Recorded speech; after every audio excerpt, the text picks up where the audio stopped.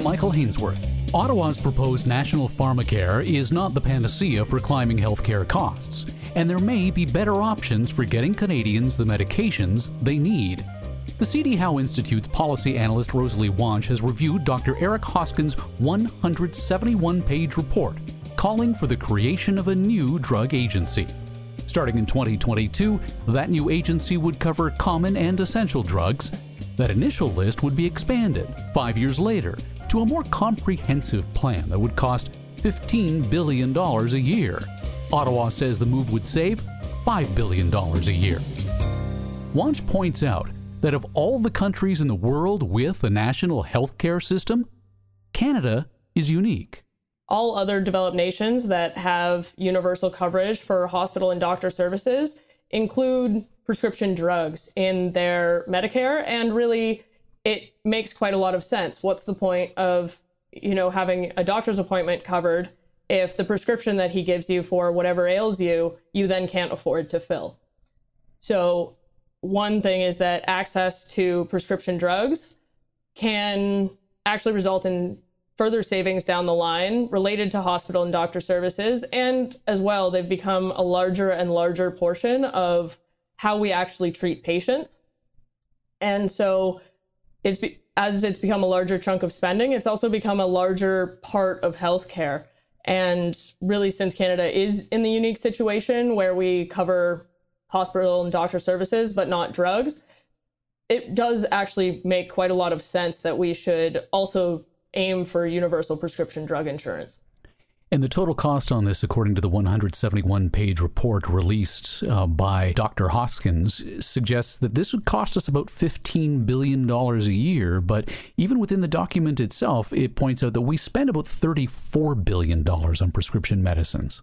Yes, well, private sources, so either private insurance or people's out-of-pocket expenditures, were about $18 billion in 2016. And so the government currently, though it provides coverage to low-income households, seniors, and some other population groups, actually does only cover a minority of prescription drug expenditures.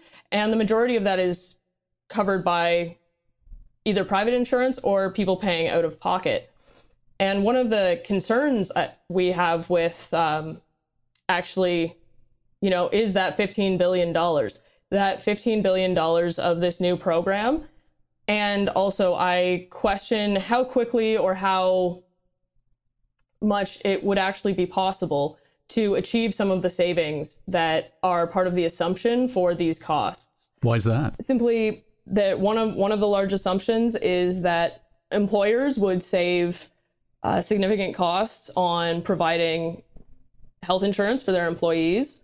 And with the recommendations from the Hoskins Committee, it appears that we're at least just starting with the essential medicines list. And currently, most private drug plans cover almost all of the 13,000 drugs that are approved and for sale within Canada. So if we are going to have all of that cost, then we should ensure that people's coverage remains at or above the level that they have now. And so I think that large price tag, people may think that we are going to get access to the same things that we have access to today. A majority of Canadians do have coverage through their employer. And it may be that as we move forward with a universal plan, people may realize that the coverage isn't actually as good as they thought it would be. Maybe what we need to do is get a sense as to where we are right now in the world of prescription drug expenditures. As I say, and as you write, it accounts for a relatively constant share of total health spending. But how are the drug prices determined in the first place? Because as I understand it, there are only two countries on the planet that have higher drug prices than us. It's the United States and Switzerland. That is true, at least from the perspective of patented medications, at least for the regulated maximum prices. And so currently, drug prices in Canada are regulated through something called the Patented Medicine Pricing Review Board, or the PMPRB. And currently it looks at either drugs that are in the same therapeutic category, as in they treat the same kind of condition to set a benchmark for prices, or if it's a new drug, we will look to the price that is paid in other countries and set our maximum based on that comparison, those comparison countries. And there are already changes underway that would likely result in drug prices falling further with or without universal pharmacare, simply because the PMPRB is in the midst of changes to how it regulates prices. One of the factors is that it would remove the US from the basket of countries that we compare to. Which I can imagine would bring that overall dollar cost down considerably, considering how much more expensive a drug is in the States than anywhere else. Exactly. It really is. Canada is, I won't say that our drug prices are too high. They're actually quite comparable to most other countries except the US. And so from that perspective, we are more or less in a similar scenario with most developed countries for our drug prices. And in some cases, they'll be lower. In some cases, they'll be higher. And as well, provincial plans may actually be paying lower than the cost, say the sticker price or the PMPRB max price, because there's also this very complex system of individual plans negotiating with drug companies for a lower price. And so we really actually don't know the true price that Canadians pay for drugs. And even in all of the analyses that are out there, it's assumed that the provincial plans are paying the list price. And in reality, we know that it's likely lower than that in a lot of cases. Well, you point out as well that price adjustments can take the form of discounts, rebates granted by the pharmaceutical companies to the provincial insurance plans and the large purchasers that will adjust that overall cost per pill, so to speak. Exactly. And so another thing that's already currently underway and began with the federal budget this year was the creation of the new Canadian Drug Agency, or Canadian Drug Agency or Canada Drug Agency, whichever one it was. And effectively, it looks like it will be able to marshal similar negotiating power to a single payer universal pharmacare plan, simply because it will actually be empowered to negotiate prices on behalf of all prescription drug plans in Canada, which is where we actually have some of the current differences, where the private plans, because they aren't as large, they don't have as many patients in them as the larger provincial plans, they aren't able to get the same level of discounts that the provincial plans are able to achieve. So by actually consolidating all of that negotiating power, you've effectively created the same negotiating power as a single universal federal plan without actually creating the plan. So it's one of those things that, with or without actually adopting universal pharmacare that's publicly funded, we can achieve similar discounts while maintaining a private insurance market. So you're telling us that we're already going to see a decline in prescription drug prices because we're changing the model by which we determine what that maximum price a drug company can charge a Canadian for a pill.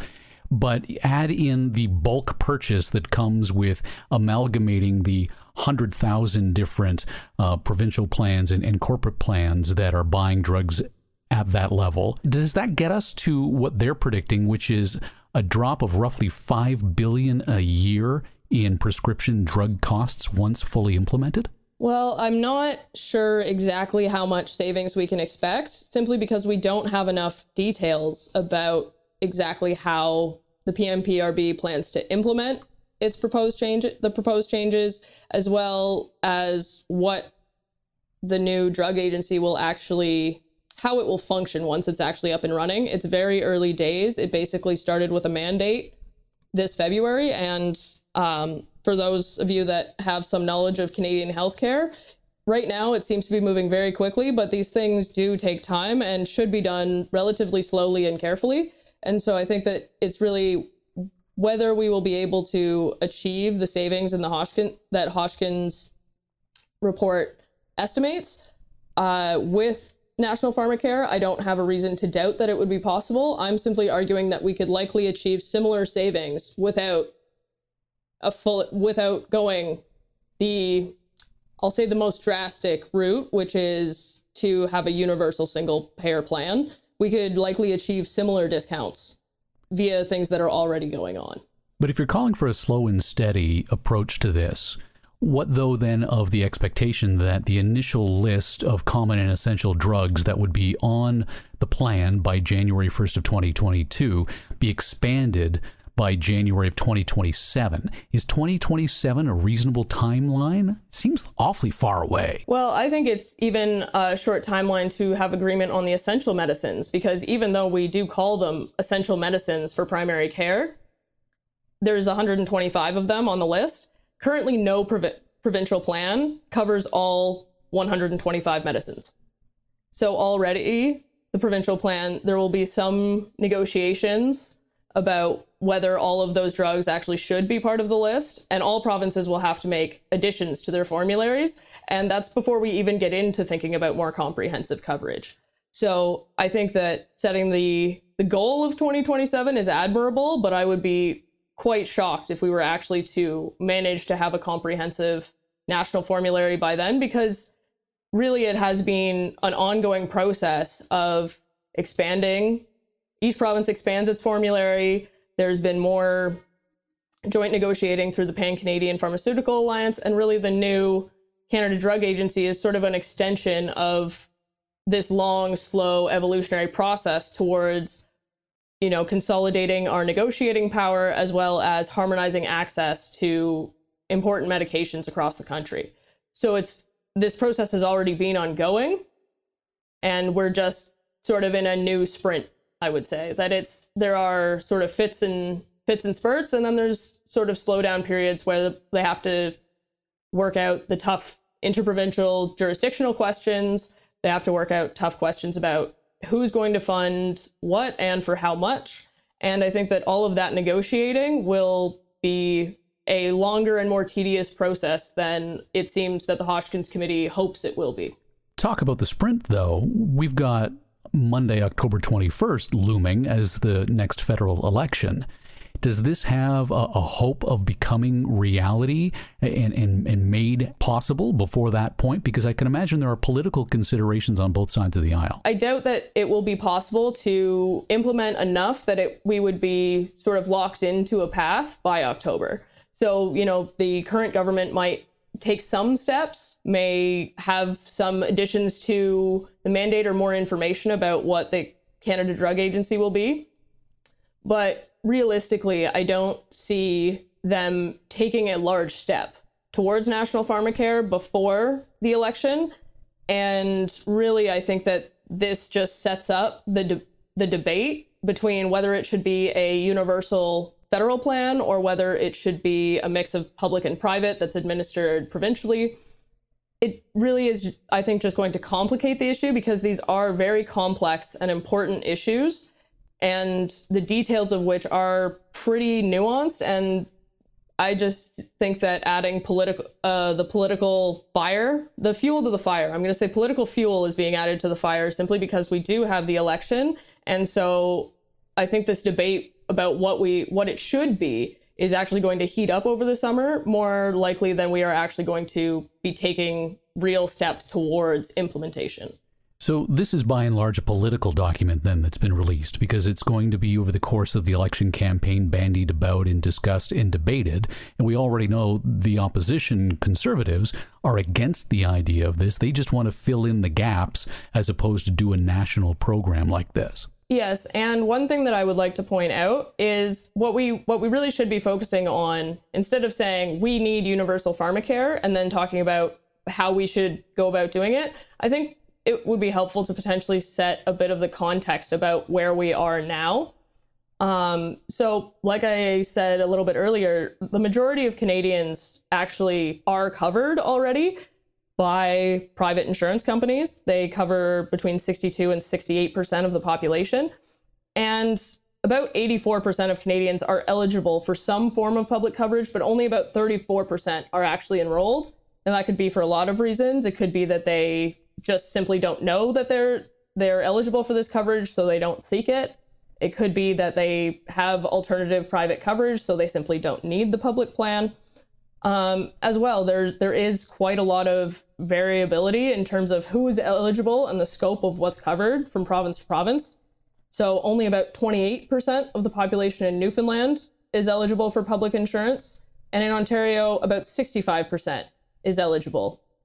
So really, across the country, as it stands, there's only about 11% of the population that doesn't have any coverage. And so I think it is a reasonable question to ask about whether it's worth spending $15 billion on a universal program when we could potentially, from our recent research report, I estimate that a filling the gaps approach would cost between $2.2 and $5.4 billion across the country annually. So for, essentially a third of the cost, we could achieve the same goal. We wouldn't have that coast to coast to coast coverage that you would get with universal pharmacare that gives us purchasing power. Well, I think that we actually could, because there is the new Canada Drug Agency, and currently the Pan-Canadian Pharmaceutical Alliance negotiates on behalf of all insurance plans in the country for generic drugs. And so they could simply repeat that process for patented medications, and that would basically mean that private insurance companies could then access similar discounts to the public plans, and we could achieve similar savings. So it doesn't need to be a single buyer, it needs to be a single negotiator. So if we set aside the political opinions on the idea of national pharmacare and universal pharmacare, what though of the philosophical considerations? Because when we pay for a pill, a portion of that payment goes to paying off the research and development that was necessary to make that pill possible in the first place. Yes, that is definitely true. And it's likely one of the reasons that the PMPRB has not been more restrictive in its regulation of drug prices up to this point. And, there is pressure from trading partners to make sure that Canada is contributing its fair share to global R&D in the pharmaceutical market. And really, because Canada's prices are comparable to or slightly higher than a lot of other developed nations, what I've concluded essentially is that there's not a good case to say that Canada would be free riding off of the R&D or the profits of the pharmaceutical industry going into R&D from any country except for the US. There is a strong argument that we are free riding off of US spending on pharmaceuticals, but that is also true for every other country that is not the United States. Well, then where's the CD Howe stand on the idea that the Americans are paying more than anyone else? It sounds a lot like that is because they've got a very different approach to healthcare in the first place that is very profit-centric, and therefore it's a free market that is allowing them to raise prices to the levels that they are at versus the dampening down that we're seeing elsewhere in the world. Well, and I would say that there is actually quite an appetite growing in the U.S. for the idea of regulating drug prices. Basically, the U.S. doesn't regulate drug prices at all. They can be whatever price they want, but they do have some restrictions on what Medicare and Medicaid, so the U.S. government-run programs, will pay for drugs, but they benchmark to other prices within the U.S., and since there's no ceiling on those, even the public plans in the United States tend to pay much higher prices for drugs than if they were to, if it was a purchaser in a different country. And so there is also an appetite in the US to do something about their drug prices. And currently, the US accounts for 70% of global patenting pharmaceutical company industry profits. And so that would be a major disruptor for basically the entire global pharmaceutical industry if the US were to actually move forward with deciding that it was going to bring its prices more in line with other developed nations. And, not to necessarily go back to politics, but I think we all know how polarized the US political environment is at the moment. And this is actually one issue that Donald Trump and Bernie Sanders agree on, is that drug prices are too high. And whether or not that is actually the case is really that becomes a US issue. But if they regulate drug prices, then it will have drastic impacts on pharmaceutical industry profits, and as a result, likely have very strong impacts on the resources devoted to developing treatments for rare diseases, antibiotic resistance, basically everything new that we would hope for would probably take longer because the profits for the investment simply wouldn't be there. What do we expect by way of the business reaction in Canada to this? Because as you point out, there are expectations that this would ease that burden. And the report itself predicts that businesses would save about $750 an employee each year with a plan like this. Does that jibe with your view, and does that jibe with what business thinks? Well, I think that is overly optimistic, because what I would say is that anyone that currently has an employer-provided plan probably has on their formulary almost 13,000 drugs, including all the different strengths and methods of delivery. Whereas this new program initially is just going to be 125 essential medicines. And so the likelihood that employees would see their employer cutting back on their coverage because there's this new public plan would, to me, seem very unlikely. As well, about a third of the people that are covered by private insurance are actually public sector employees. So just to go another layer deeper, do you think their union would be accepting of the idea that this coverage is now going to be canceled or dialed back in any significant way because you now have access to drugs through the public plan that you had access to before anyway? It's really just that until the national plan is actually up to a level where it would deliver comparable value for consumers, the private insurance industry really is going to be here to stay, because the public plan just simply will not offer similar coverage. It will offer a more restricted formulary, may have different access restrictions, and it will take a long time before it is truly comprehensive. And I think that a good lesson for this is actually with the recent experience with OHIP Plus in Ontario, when the government expanded public drug coverage to everyone under 25 ahead of their private plans. There was actually quite a few people that found that medications they had had access to before, they either didn't have access to or now actually faced higher out-of-pocket costs. So, now the government has actually rolled that back to only cover the people under 25 that don't have access to private coverage. And so I think that lesson in Ontario, where we actually went the full way with a plan that is the public first dollar coverage, and it wasn't actually that popular when we rolled it out. And the fill the gaps approach for that age group is both cheaper and more popular. So if we're not really going to see corporate Canada come on side with this, and as you suggest, maybe even the union contingent in this country would not be on side with this, it sounds like it's going to be a tough row to hoe for the Liberals going into election 2019. Well, I think if we ground this debate in sort of the facts, where we actually are, and are realistic about the people that currently don't have coverage, the people that are actually quite well served by our current market, even if it is not as efficient as it could be, or, private companies face higher prices, there are already things underway to address those concerns.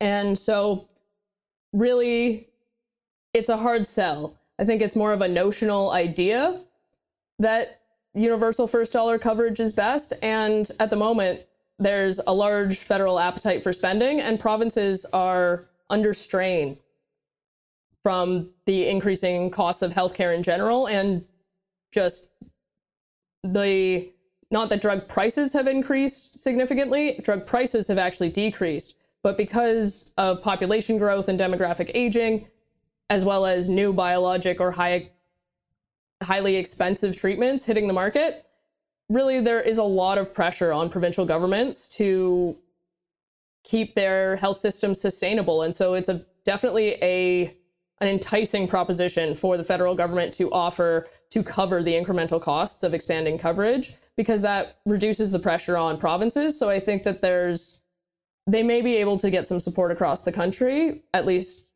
from provincial governments. But as we move forward, I think Canadians should be careful and consider what exactly we are signing up for. Just because we like the idea doesn't mean that we'll like the result. Rosalie, thank you for your time and insight. Thanks for having me. Always love to chat.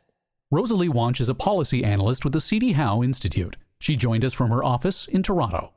Still to come from the C.D. Howe, housing regulations. Too much of a good thing?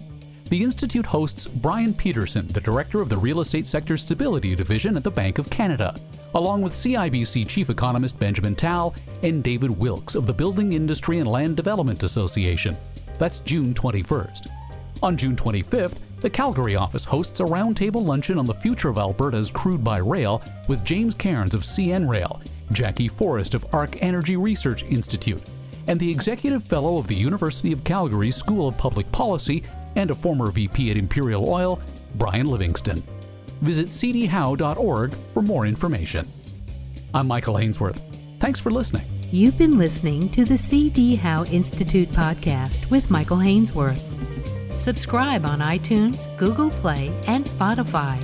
The C.D. Howe Institute is an independent, not-for-profit research institute whose mission is to raise living standards by fostering economically sound public policies. The Institute is widely considered to be Canada's most influential think tank and a trusted source of essential policy intelligence, distinguished by nonpartisan, evidence-based research and subject to definitive expert review. Visit cdhowe.org and follow us on Twitter and LinkedIn. Thank you.